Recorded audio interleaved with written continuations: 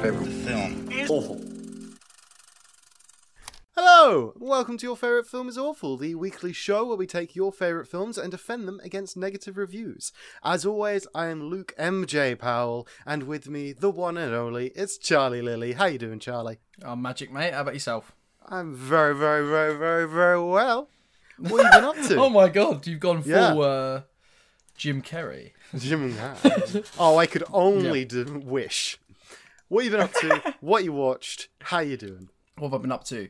I have watched... What have I watched? I've watched Love and Monsters. Oh, good one. I saw that. Okay, so it started off, and it has this kind of... on the note, kind of cringy narration that I was quite digging, because I was like, I like the idea that he's, what if, you're in the post-apocalyptic world, but everyone's shacked up with someone and you haven't, I like that. I thought that was a good idea, because everyone thinks, I'll be this badass in the post, but no, you might just end up being alone, and everyone else has their loved ones. I thought that was good, and I liked that he was... have this crazy fantasy of like, I'm going to go to this other, I'm going to do the dumbest thing ever and leave my group just in search for love.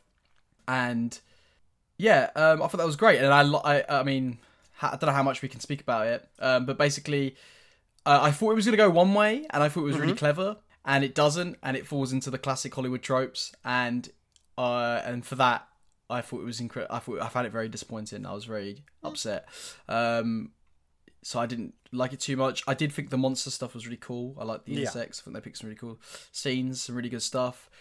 I had a laugh. I thought it was watchable. I enjoyed it, but I think it could have been really, really, really great. And I think instead it fell for the same cliches that we've seen a million times before. So see what people think. I don't want to ruin what my reasons are. Maybe one day we'll do it or a podcast of it, but one day, just in case people want to watch it. Yeah, just in case people want to watch it. Yep. So I watched that, and I also watched Alien 3 for the first time. Oh, okay. Yeah. I've never seen Alien 3.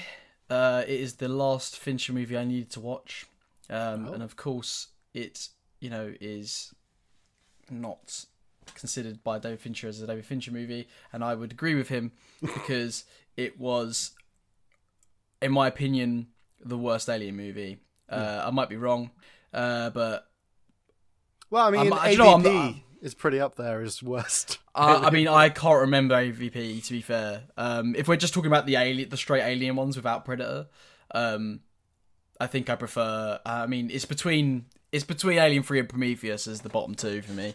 I think Resurrection's better than... I think Resurrection's actually got some fun stuff in it. Obviously, it's still bad, but I think it's way better than Prometheus and... No, not third best. What am I talking about? Covenant's third best. Oh, okay. Resurrection's fourth best, yeah. Obviously, for me, Alien 1, 2. But yeah, not the biggest fan. I must admit, I thought it was quite boring. I was shocked. There wasn't really any set pieces, really. Yeah. The Alien CGI is the worst in the entirety series, including probably Alien vs Predator. Yeah, it was a real shame. I get why people don't like it as much. Although apparently I read that Tarantino likes Alien 3, and I'm very intrigued to know why, and I can't find why, and it's frustrating me on the internet. So if anyone can find that and send it to me, I would love them forever, because I'd love to find out why. I'd like to know his reasons why he likes it. But yeah, so they're roughly the two films that I watch, apart from the one that we're going to talk about today. Ooh. So how about yourself, Luke? Okay, so first off, I'm going to talk about not a film. So recently I got a game. I'm going to talk about that game. I'm very quickly going to talk about it. It's called Hades. It is a roguelike game where you play as Hades' son, and you're trying to escape from the underworld. And it's just great. I'm just really enjoying it. It just, like, the mechanics work really well. Cool. It was from Supergiant Games, so it's a smaller company. It's one of those. It's got that frustration of every time you die, you get shot back to the beginning, but over time you get all the upgrades and it's easier to get to near the end. And last night I almost got to the end. Well, what I think it's the end, and what I think is the final boss just fucking floored me and was like, nah, you ain't going anywhere, you little bitch. Get back to the start of the game. And That's funny. I went to bed crying because I was just like, what is my life now? It sounds a bit like God of War sort of thing in terms of it's idea, Greek mythology. Yeah, so. Yeah, it's Greek mythology, a bit of hack and slash, just carry on the trail. Yeah, it's great. I'm having a lot of fun with it so far. Cool. But then to switch up the game, we're gonna talk about the film that I'm gonna bring to the table today, and that is The Mitchells versus the Machines. Oh I believe on, that's the title. Netflix. Yes, it is Sony Picture Animation. It is great. I'm being a lot nicer this year with my Letterboxd. This is the best film I've watched of 2021 so far, keeping in mind that the cinemas haven't reopened yet. Interesting. But it's great. It's got like the charm and the art style of like Into the Spider-Verse, but the heart it brings on this a little bit played out. It's a family learning to get along, but that's the secret, is that other films that approach this sort of source material, it's a family that hates each other, have to rekindle and like remember to love each other. But this is a family that loves each other and just needs to learn to get along and like adapt to each other and just meld better. Is it funny? Because I remember the trailer being quite funny. Yes, it is funny and it's full of heart. And it looks great. A lot of the art style choices that they've put into it, it's a lot of fun. It's great. Cool. You should definitely give it a watch. It's worth your time. Now, fan-submitted film of today, it is The Truman Show! Hopefully I was further enough away from the mic that doesn't blow everyone's ears out. Charlie, what is The Truman Show about? The Truman Show is about a guy who works in insurance, I believe, who discovers that he is the star of a reality TV show, which is his life. Yeah. Essentially. Don't know how much more I can sum up than that. I'd say that was pretty spot on. You approached the sentence from a different angle than I was expecting, but okay. You got it. You hit the nails on the heads. You've done it. Truman Show. However, of course, you missed a little bit because it was only like 2 sentences, and I kind of jumped in. I cut you off, and I apologize for that. I'm sure this was like going to be your next sentence, that it was a movie to sleep through, and it was worthy of 1 star out of 10. I'm sure that was you going to be your next sentence? Not at all. Okay. Well, we'll just see what Sasha Lynn has to say, because let's be honest, it's probably going to be more interesting than whatever you're going to say. All right. I'm joking. Don't have hurt feelings. So, Sasha, this movie was one of the worst movies I have seen in a long time. The lack of a storyline in the beginning and the slowness of the movie provided a very boring movie. By the time the storyline became evident, I was falling asleep, and then had trouble keeping my eyes open for the remainder of the movie. I was told that the end of the movie was the best part. However, I cannot get through the beginning. The movie is just not worth watching. Jim Carrey's role was a good one, but it would have been a better character if they had cast a more talented actor. I feel that the movie could have had great potential, but bombed out due to lack of acting and a weak storyline.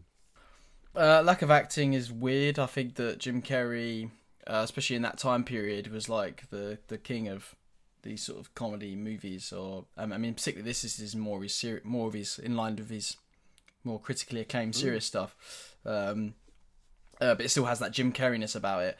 I think I actually can't imagine really anyone else playing the role, because I think Jim Carrey has that perfect performance of like, I've only been brought up in a reality TV show. Do you know what I mean? And he's got this kind of good afternoon, good morning, and good night. Do you know what I mean? Outlandish. Yes, exactly. He's got that. You know, a big laugh and the big smile he has that's kind of like almost like parody level. Yeah. Obviously pointing out. Like the big thing there is the lean that he does when he does the when he likes. And in case I don't see back, you, yeah. good afternoon, good evening, and good night, and then like leans back, and he's like, Yeah, and he's like, like that. Yeah. It's like how did you get a person who doesn't know they're in a TV show to make that so perfectly TV? Perfect, yeah, it's true. Yeah, I think that he's perfect for the role. I don't know what this person's talking about. I think it's quite engaging from the start. I'm surprised that they was bored because I think it gets. It doesn't. I was actually shocked. I mean, at one point I paused it to go to the toilet.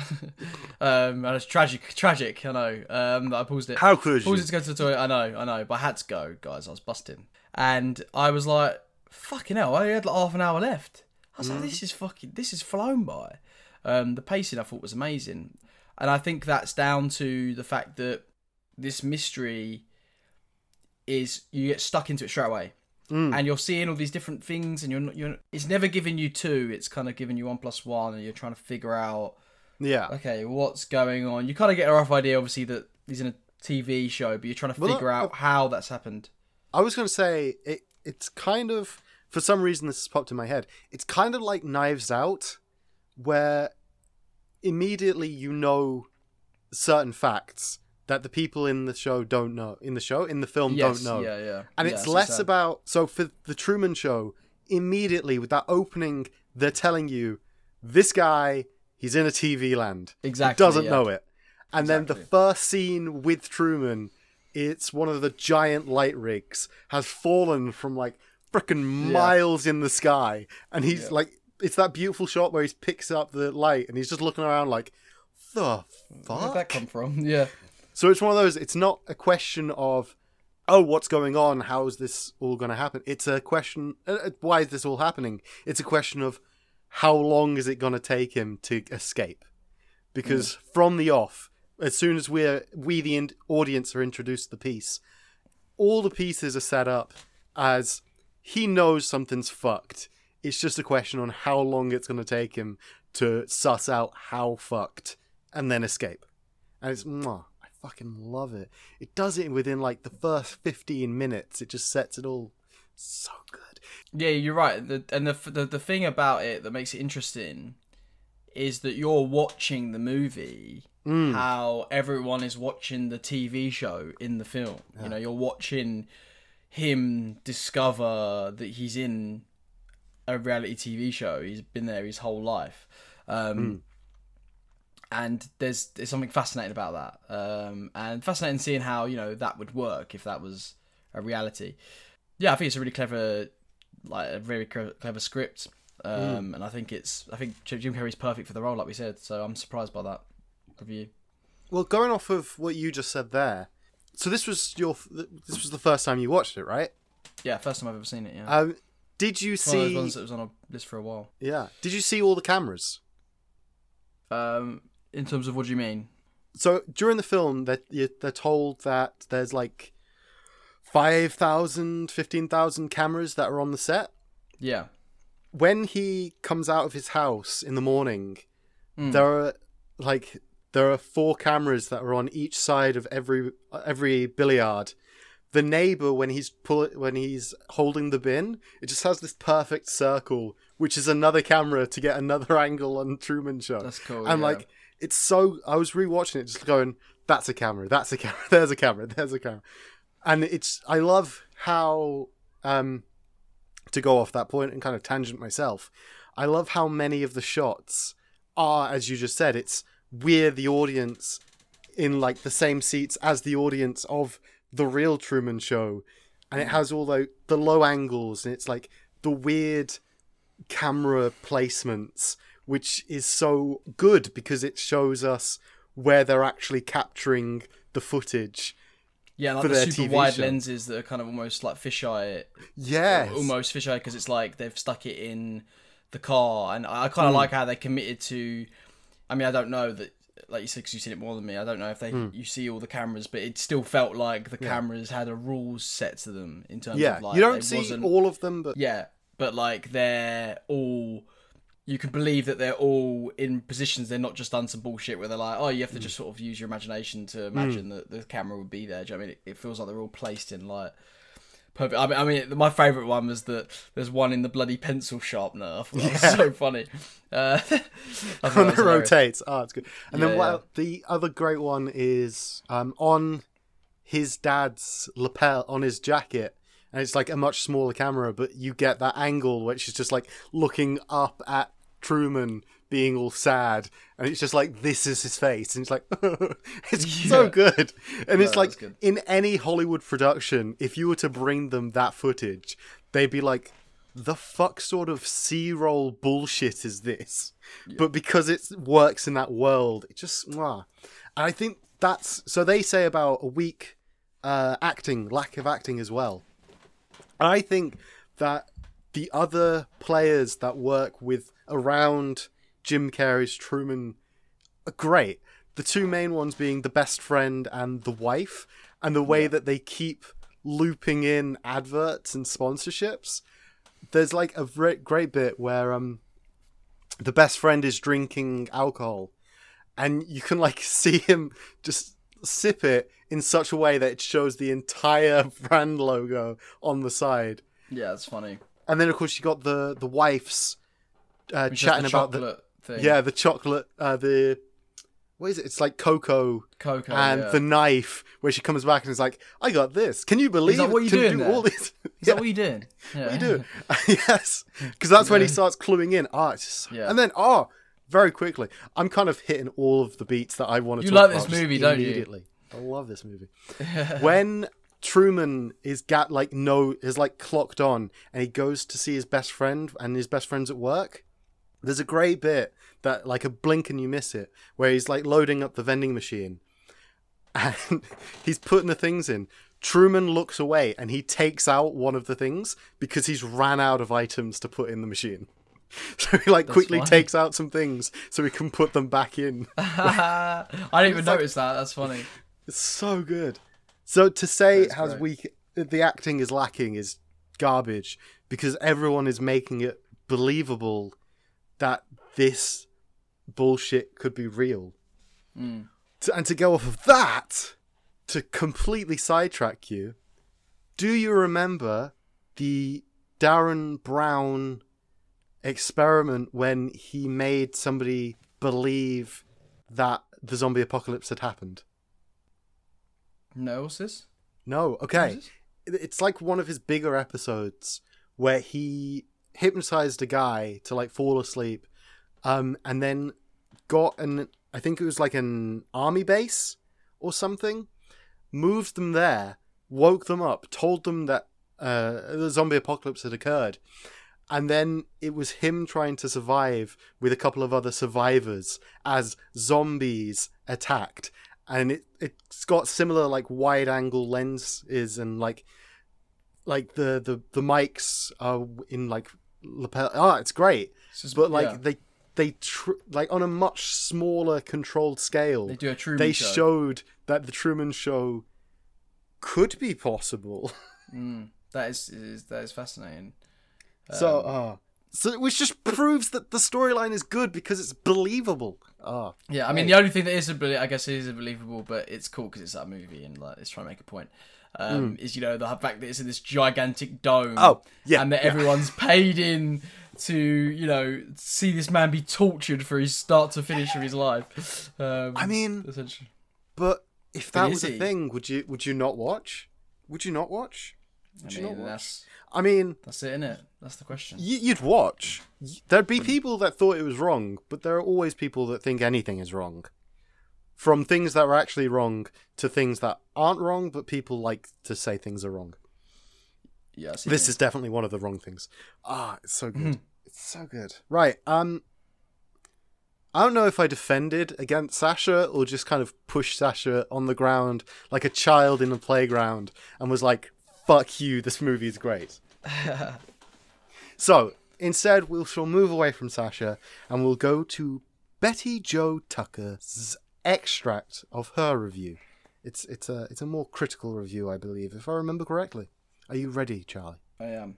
Yeah, my next plan, yeah. So, the paragraph before was about Jim Carrey's acting, how he brings he brings dramatic work and he's good in a dramatic role. He's good in the role, basically. That was the paragraph before. Unfortunately, the same cannot be said about the movie itself. By trying too hard to be profound about the evils of television, it stretches this theme beyond the breaking point. Yes, most Americans probably spend an unhealthy amount of time watching TV. Yes, when hooked on a series, they sometimes take more interest in the characters than in members of their own families. Be honest. Just think about your favourite soap opera or primetime TV show. But would a corporation be allowed to buy a child and televise his activities for 24 hours a day without his knowledge? And if the child grew up to be as popular as Truman Burbank, wouldn't his fans rebel at the inhumanity of such treatment? You betcha. That's the extract. Right, so my thing to that is that this is a movie, for a start, and it is commentating on what we already do, which is watch reality TV. And we put people in Big Brother, for example, where people are stuck in a house and we watch them. I mean, it's an exaggerated version of that, yeah, but that's the point. It's making it entertaining. That's what's insane about it, because it's this larger than life thing that we don't. I mean, if he wanted to make that point, he would just make a film about a normal reality TV show, but that's not as interesting as making taking a guy from a baby from conception, and it's almost implying that would be how the future would go if we continue with these reality TV shows. So I feel like that's a weird thing to sort of... Oh yeah, it's one I get it, and of course you I get it as well. Yeah, you brought it up in before I even made addressed that review. Yeah, of that is the unbelievable bit, but I think it's weird to critique it for that matter, because yes, I agree. Even though it is unbelievable for such a thing to happen, it is that exaggerated step to find uncommon ground to break to create an interesting movie. And yes, there will not be a reality where a studio creates a set so large it can be seen from out of space and put one guy in there to run around and live out his life. That is unbelievable. However, it's as so... Wait, where's the point I'm making? Yes, but it establishes that unbelievability immediately. So it's like, here is your medicine before you get the sugary goodness of the film. It's, look, to enjoy this film, you got to get on board with this very unbelievable thing. Are you on board? Good. Enjoy. Yeah, but it's a movie. It's like you said, it's making a point. It's exaggerated to the viewer to get the point across, and also be entertaining at the same time. Yeah, and it's got wider implications as well of like, the kind of theories of like simulation theory almost of like, are we being watched and televised to some higher being almost? Do you know what I mean? Obviously, whether you think that's silly or not, it kind of speaks to that as aspect of it as well, or that aspect of how everyone thinks that they're almost the center of the universe, and that they're watching, or that they're everyone believes that they're the main character in their own story. Exactly. It just is that Truman is the main character of his own show. Exactly. Yeah. And it deals with what happens if that's the case. Like, how does someone deal with that? I mean, and also, like, he said about, wouldn't these fans be trying to scream to get him out? Well, I mean, they kind of do. I mean, the lady he falls for, she comes on. I mean, I imagine she was a fan before. Yeah, so what I gather is that that character was a fan of the show and then became an extra. And then they'd set it up that Truman was going to fall in love with the person that becomes his wife. Yeah. But he fell for her immediately instead. He fell for her. And that's why they keep like dragging her away, because she's an actress. She's got to get paid. She's got to be an extra in the show, otherwise she's not getting paid. But then they've got to like separate them. Exactly. It's so good. And I feel it is, apart from the outlandish set, I fully believe that there is a reversed version of this plot in real life, where instead of one guy being controlled by a corporation, it's one guy with like Twitter, Twitch, like every celebrity who's like pioneering and like using different adverts and studios. Like if they've got a Twitch, YouTube, Twitter, Instagram, and they're like pumping you full of stuff, they're just the inverse of this film. Wouldn't you say? Like, does that make sense? So. I kind of get what you mean. Like, the only thing separating it is that normal people say this is an ad, this is a sponsorship, rather than the way in the film where it's product placement and then explaining it kind of poorly, which is what catches them out. But in real life, the amount of people that get sponsorships and adverts and have that like if you go on YouTube at any point, you're gonna get if they're a big enough YouTuber, you're gonna get a Skillshare, what was the other big ones? HelloFresh.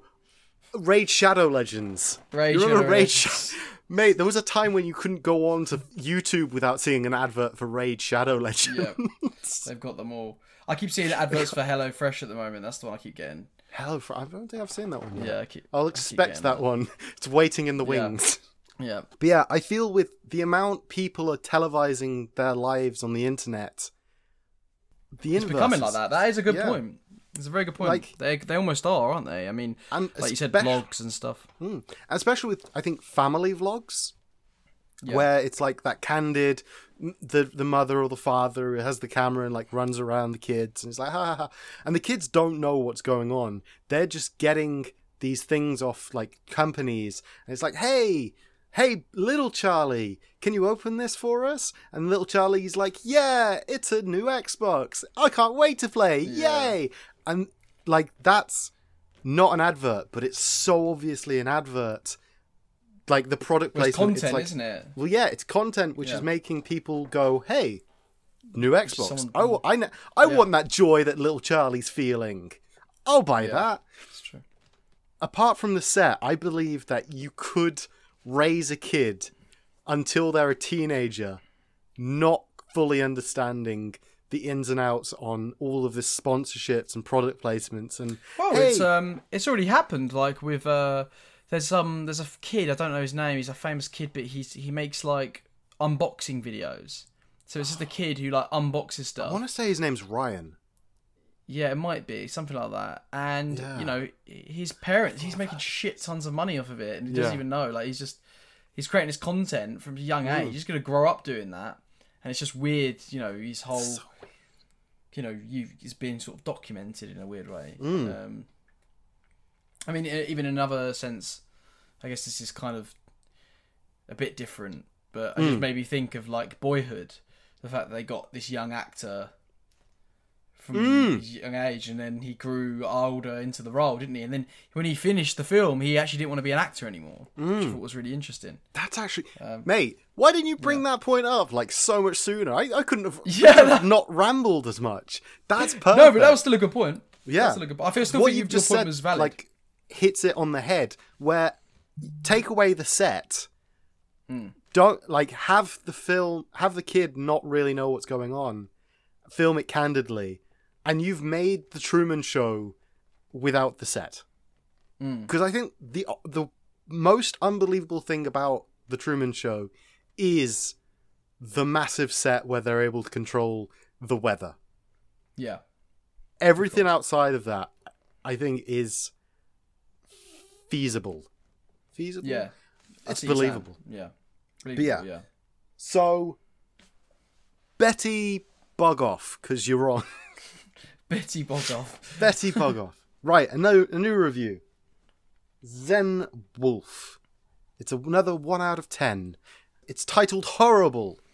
Is the American audience so ignorant that they can truly believe that such a poorly directed movie which is nothing more than an interesting bit of coffee table philosophy, could be a revolutionary cinematic concept.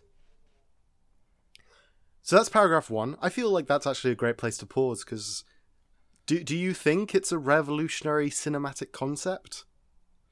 I mean, I guess so. Or is it just tabletop philosophy? I mean, it's a bit of both, I guess, in a sense. I think that it's revolutionary since we've never seen that before in film that I can think of before that time. It's kind of it's a comment on film itself as well, on what we do with film and how we create narratives out of people's lives and stuff. But also, I mean, I'm more focused on when he said about Peter Weir's direction. I mean, I think Peter Weir's that was going to be my next thing. Yeah. Poorly directed movie. Yeah, no, I just think that's insane. Like, I think that, for example, like, I feel, if you look at, like, Peter Weir's track record, I mean, he's not necessarily someone that you would necessarily think is an auteur in terms of he doesn't have a specific style, but he's made great movies throughout, and this is like one of his highlights. And I think it's weird to say that it's poorly directed, because I actually think it's very cleverly directed, because it's all set up to make sense that the cameras would be all in these positions in that world. Yes. So he's quite restricted in that sense anyway, and I think through restrictions comes great art, and through that he has, created this, it's what I like about it is that you're watching.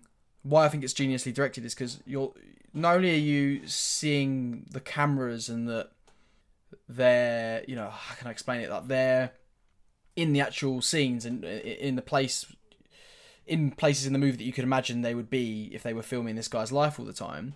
But not only that, they're also kind of, because they're so off kilter, it kind of fits with Jim Carrey's characters, with Truman's perspective, in that everything is not quite right. Everything is off and not, you know what I mean? It's kind of weird, and even though it looks like this perfect suburban area, it's kind of you got these weird shots to tell you, okay, there's something not quite right, and get into his mindset more to understand his mindset, as well as having that great aspect of the cameras are actually there. I just thought that was very clever, and I think that's why I think it's incorrect to say that it's poorly directed, I think. And also like the pacing of it as well, like how it's edited, and so good. And, like it's every shot sort of goes into the next one. It's brilliant.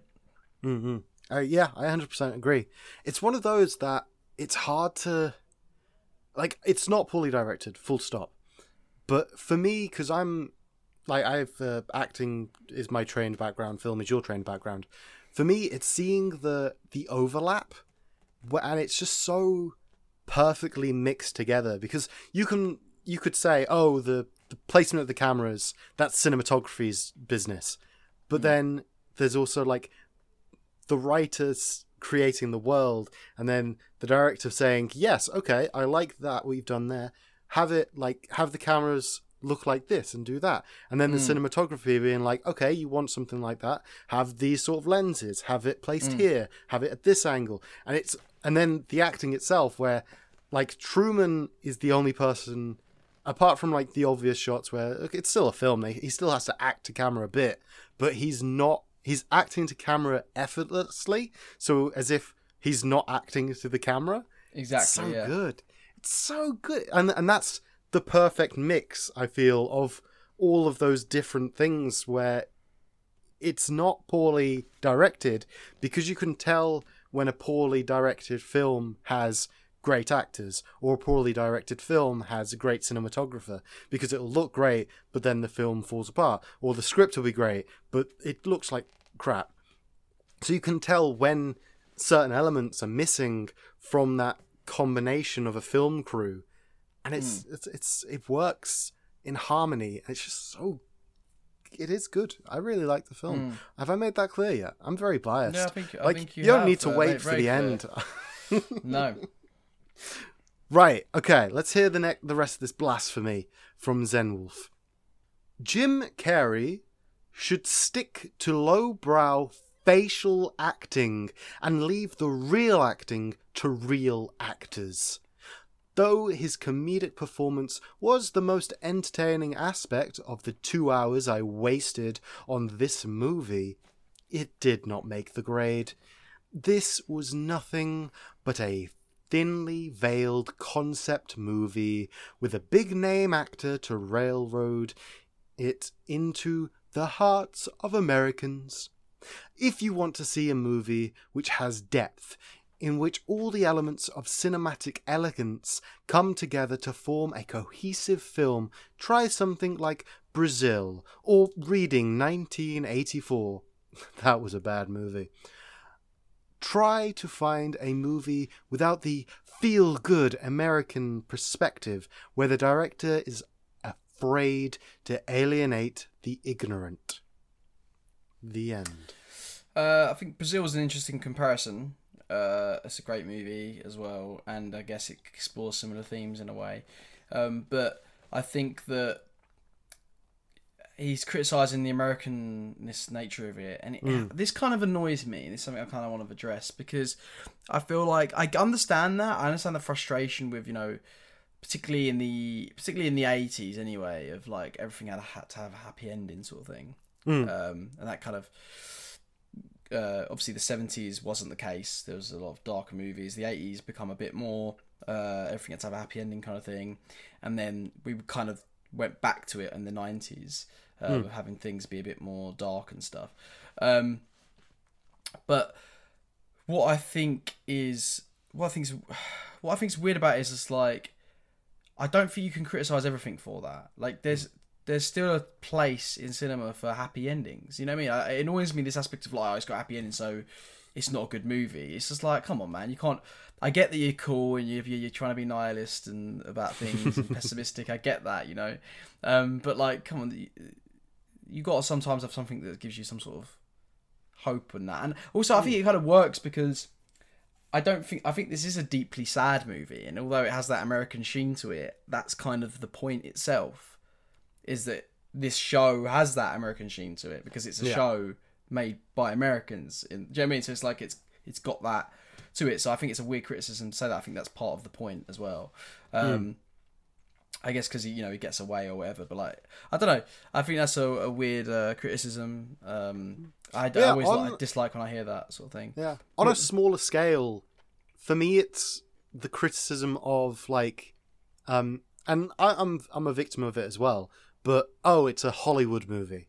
I went in thinking it'd be this sort of... It was great for this, and then it became a Hollywood movie. Or, the biggest culprit that comes to mind is Wonder Woman, the first one, where it's like this great film, and then it remembers it's a superhero movie at the end. And it's like... It's hard because some films kind of detach themselves from the genre and the placement that they're in, and then fall back into it.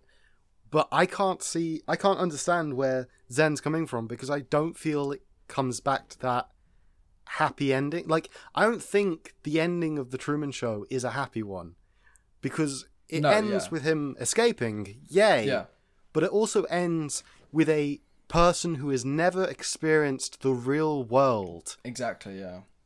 Being exposed to the real world. A world where every person knows him. Yeah.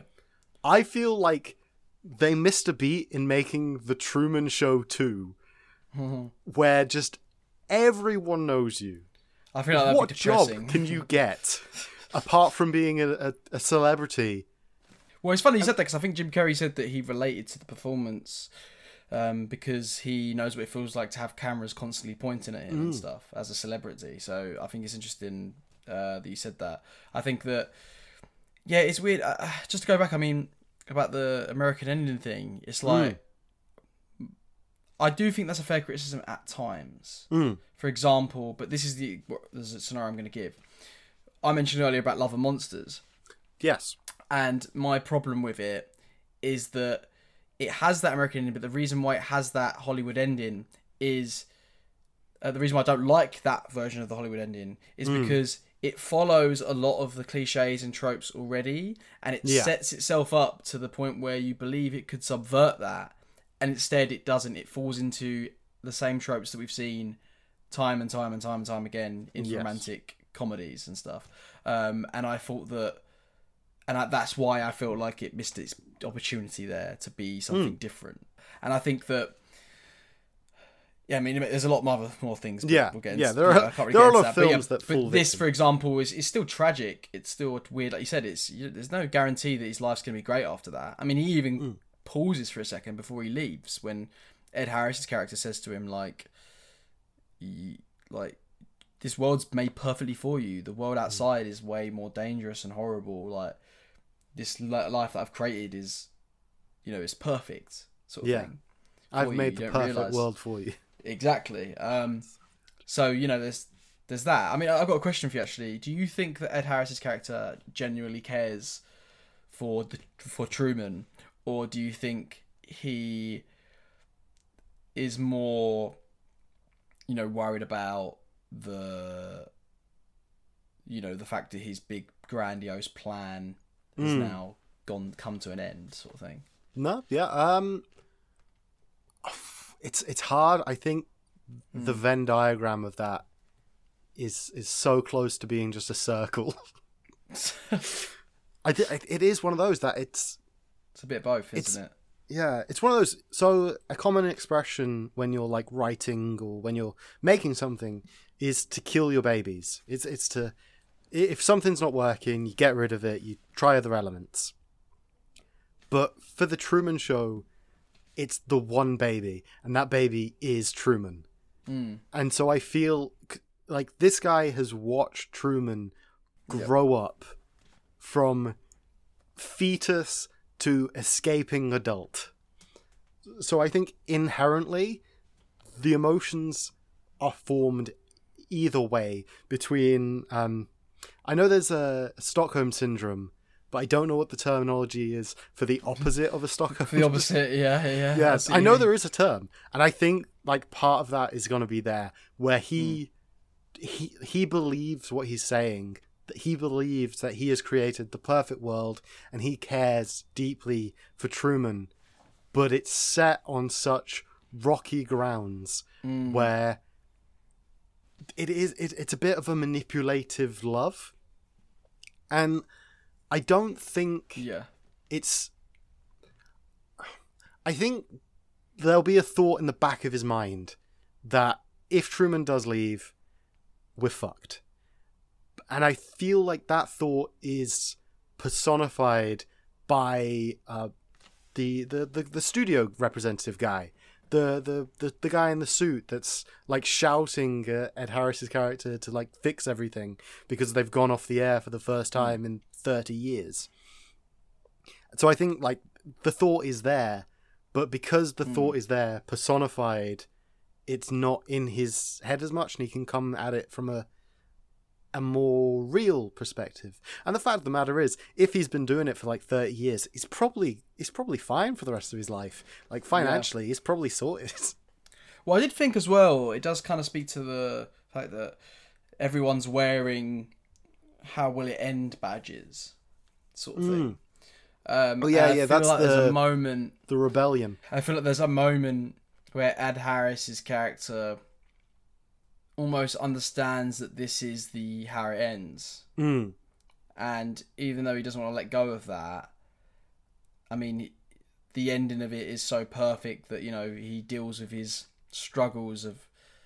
Yeah, it's got that screenwriting. It's got all the beats of what you need in a script almost in those classic Hollywood movies. So that's why I feel like it is kind of making a point of that, in that, he has to conquer his fear at the end to become this new version of him, which is him, this new arc, this new, what he's learned throughout the movie, which is him escaping this world to the real world. And I feel like, there's a part of him that, I don't know if you agree with this, but there's a part of him that doesn't like it and wants him to stay so he can keep getting those ratings and stuff. But also I feel like there's a part of him that knows that this is the perfect ending. Yeah. And that this is his almost like masterpiece in a weird way, and I feel like that's why he kind of lets him, because he could have, I guess he could have tried to stop him, but I think guess well, no, by because that it point, goes the cat's out back the bag to on live TV, isn't it? I think it goes back to in the interview before Truman's escape, Ed Harris's character says that Truman could leave at any point if he wanted to, like if he fully willed it to be so. There's nothing anybody could do, because the moment he knows, so as soon as he gets to the edge of the set, it's So he kind of knows. it's Yeah, over. Yeah, Like, you can't live yeah. in that kind of bubble, can you? Pretending Like, that nothing's outside. Realistically, actually, scratch that. It's when he brings up the sun. Like at that point, Truman could have just gone mad. Like at that point, he's just a crazy man trying to escape an island. Yeah. From people that he thinks don't want him to escape. But as soon as that sun goes up, it's game over. And it's one of those that he could have stopped Truman, as you said. He could have enforced him. He could have made Truman stay. But by that point, Truman knows it's an act. And could, if he wanted to, just stop acting. Like, if you've watched this reality show for so long, and then instead of doing all like this flamboyant, running around, being Jim Carrey in a serious role, and instead just sat at a table and did nothing, because they're not going to let him starve to death, but he could just hunger strike, and they'd have to stop the show then. Like, at some point, he knows that he can leave. So he. But I think it's interesting. Hearing you saying that, I just had a thought. Okay. That I think there is a deeper. Let's get into this right. I haven't. It's the first time I've watched it. I've not seen what else has been written out of there really that much. I did a little bit of research before, but not too much. But I feel like there is something to be said about the fact that he has this. What does it say about humans, right? In terms of he has this perfect life here, there, and the reason for this change isn't necessarily that he spots the cameras and spots that his dad is in the set. It's that he's not happy with where he is in his life in this perfect world. And it reminds me of that quote in The Matrix. I was literally when he was saying, when he says, we created all these realities, these simulations for the human beings that were perfect, and you rejected it. You constantly searched for more, for meaning, for danger, for trials. Like, do you know what I mean? And I think that says for suffering almost. And I think it kind of says that. I think it's got that to say about it as well. Of like humans kind of have this need to. We can't be sufficient. We can't be not sufficient. We can't be. That's not the right word.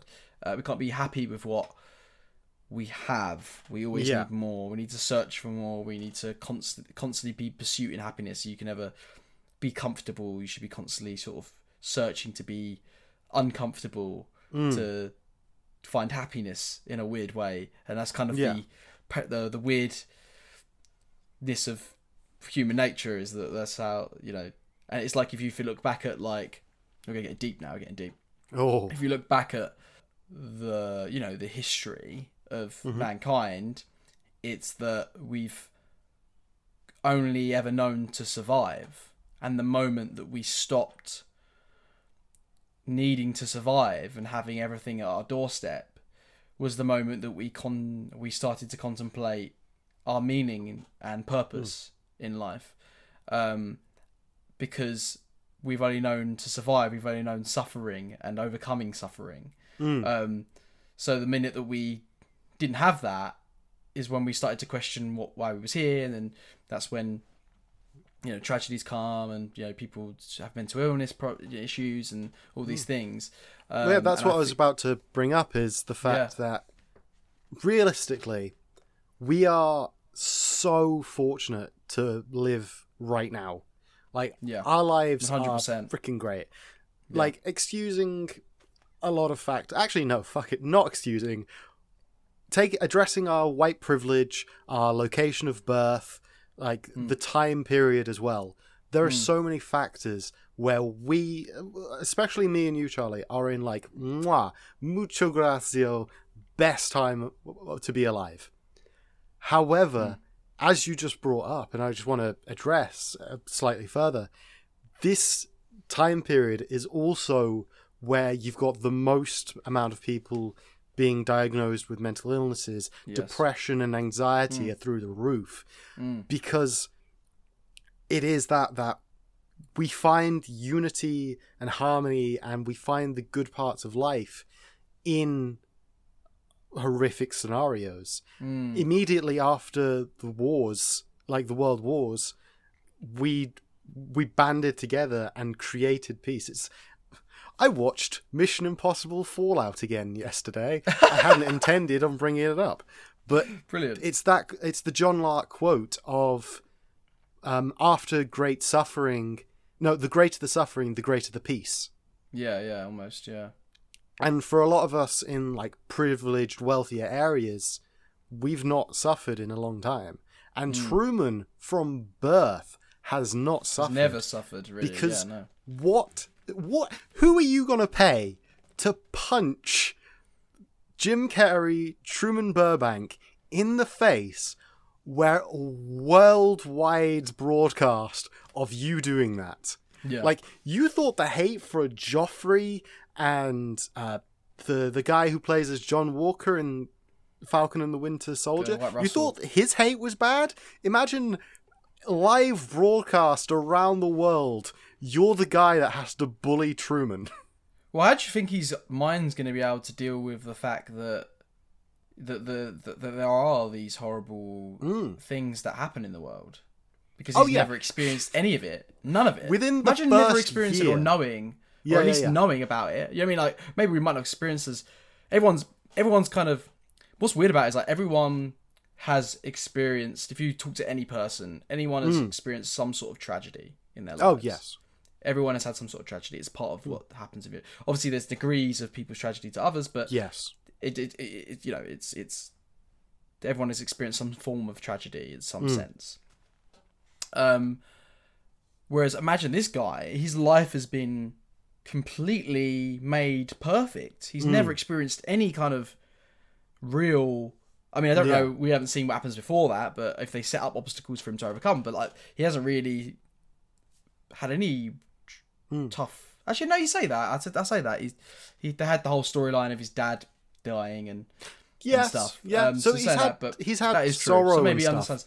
But in terms of the grander scheme of things, isn't it? Yeah. In terms of like other countries that are war torn and you know these poverty and these horrible things that are happening within the world, he has no clue essentially of those. Really, but unless to they have key them in the books, into in the library. What I'm taking from your point. Yeah. Hey Charlie, it is 1 a.m. At nighttime, right? You're coming home after a late shift. You've got two routes, right? You've got the faster route that's down a dark alley where you can see some people loitering, or you have the slightly longer route that's more well lit. Which would you take? Yeah, I see what you're saying. Because you've grown up in an area, you've grown up and you've seen the horrors of world. Truman would not see that and would most likely experience the softest, nicest mugging in the world as those people, loiterers, demanded his stuff, and him, having never experienced something as cruel, would just give them his things. Yeah. Because he has never... And it's one of those. I can see what you're saying, that he's not... although he's experienced loss and sorrow and grief, the fact of the matter is they probably didn't expose him to fear. Well, Apart from you the say water. that though. You say that though. They did expose him to that, and also the fear he of kind of going in the still water. does have a tragedy, and his tragedy is that his whole life has been a lie. Yes. And it's actually almost worse than a lot of, I guess. maybe even us, I guess, in some sense. So maybe we're chatting shit, but I think it's interesting to talk about. See, this is Anyway, the thing. it's They just a needed to make a sequel. Yeah. We need the other side, like when he gets out, and then just. But the it has year. such a perfect. But the ending is so perfect, though. The fact that It is so good. It's You almost can't like fuck with it. it's such a tight script. Like the ending when he's like, good afternoon, good morning, and good night, and then he just leaves, and it cuts to black. Perfect. I was like, that fantastic. You don't need to So see good. anymore. We know the whole film isn't about that. Yeah. So yeah. What I love is that happens. They cut the broadcast, and then the security guards are just like, "Cool. So what else is on?" Yeah, oh yeah, that's funny. It's so like yeah, it's true. I've watched trips. I've watched Twitch streams where it's just like, okay, bye guys, and I'm like, oh okay. So what else is on? I've just wasted a couple hours watching this person. Let's watch another person. Yeah, it's true. Wow, I got distracted and have like really thrown us off timing.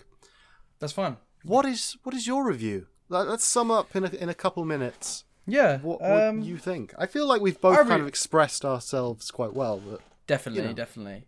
I really enjoyed the movie, as you can probably tell from me speaking about it. I really liked it. When I first initially watched it, I was kind of like, oh, okay. It's great. It does everything perfect. Like, the script's great. The direction's great. But I kind of felt like I didn't really think about it much after. Mm-hmm. I don't think that's anything to it. I think it's just my personal thing. It's just a movie that I guess couldn't completely resonate in some sense, but I enjoyed it. I like it a lot. I kind of knew a lot of the beats anyway from pop culture and stuff. So there's also that. But actually, funny enough, through this discussion, I have realised that there is actually kind of more to chew into in that sense. Obviously, I knew the basic philosophy behind it and the things it was trying to say, but I think it's made me think maybe I should look in a bit deeper and trying to see if there's anything else that I've missed that they're trying to point out through having this discussion, actually. So, I mean, because obviously the first person I've spoken to about it since watching it. So I think sometimes that's the beauty of talking about films with people, is that you start to, hold on a minute, you start to question things, and then you start to collect your own thoughts and ideas on the movie, as opposed to just sort of keeping it in internally. It's cool. We've flipped the script, because normally I'm in that position, especially with the films that we've watched. Like, I know I've come out of films going, oh, okay, well that was a film that exists, and then I'll chat to you and go, okay, it's a film that exists it is good, it has its merits. That's what you mean, yeah. I mean, I still liked it though. I want to clarify that I really liked it. I thought it was great. I mean, I gave it 4.5 out of 5 on Letterboxd, so it's, obviously I think it's clearly really, really good. But yeah, in terms of me thinking about it, if that makes sense. But now I feel different. But yeah, what do you think? I get that. I have not hidden at all, because that's not my role anymore. I don't need to hide. I don't need to hide my feelings anymore. I think this film's great. I watched it as a youth, and I'm glad to see that my nostalgia wasn't misplaced, and that my memory of this film being great is as good as the film itself being great. It's so good. It's so well executed. As I said, the mixing of all the different elements of the film set, film crew creating a film set within a world. It's just so good. It's so good, Charlie. I love it. It's great. Everyone should watch it. It's so good. It is interesting though, having a moment of pause for myself. So I mentioned Citizen Kane the other week, about how the opening, showing his life, and I was like, that's awful. Why would you do that? And then coming back to this, where they did the exact same thing, and I'm like, yeah, I love it. I think, in fairness, I think the Citizen Kane one is like a recap before you go into flashbacks, and this is like a catch you up to speed. So they're different, but it's an interesting thing that they both start off quite with similar intentions of catching the audience up to speed. That's true. But I do think you have to determine. When you watch things, you need to, especially things that are older, they need to be sort of thought of or watched with the context of the time. Yes. I always find it weird when people are like, "Oh, it's not as good as movies now." It's like, but you wouldn't have what you have now. That's what amazes me, is that you watch that and you're like, they did this out of nothing. You know what I mean? There was nothing before that kind of did this thing, sort of thing. Yeah, it's the classic, I've seen all these beats, and you're just staring at them because this is the movie that made the beats. Yeah, exactly, yeah, sort of thing. But yeah, I do understand that point. Yeah. But yeah, okay, cool. Plugs. Socials. Where can people find us, Charles? Right, they can find us on Twitter at FabFilmIsAwful. They can find us on Instagram, Your Favourite Film Is Awful, Facebook, Your Favourite Film Is Awful, and YouTube, Your Favourite Film Is Awful. And you can find us on Twitter. No, Twitter. You already said Twitter. You can find us on Patreon. Patreon. The more important one. Really, we should be putting that at the front, but nah, it's better this way. Patreon.com/Your Favourite Film Is Awful. We got tiers. They're all the same thing. Eventually we'll change it at some point. We will change it. We're going to give some Patreon some extra love in the future once I've returned to my domain. Because, newsflash, this isn't a set. I'm speaking to you from my parents' house.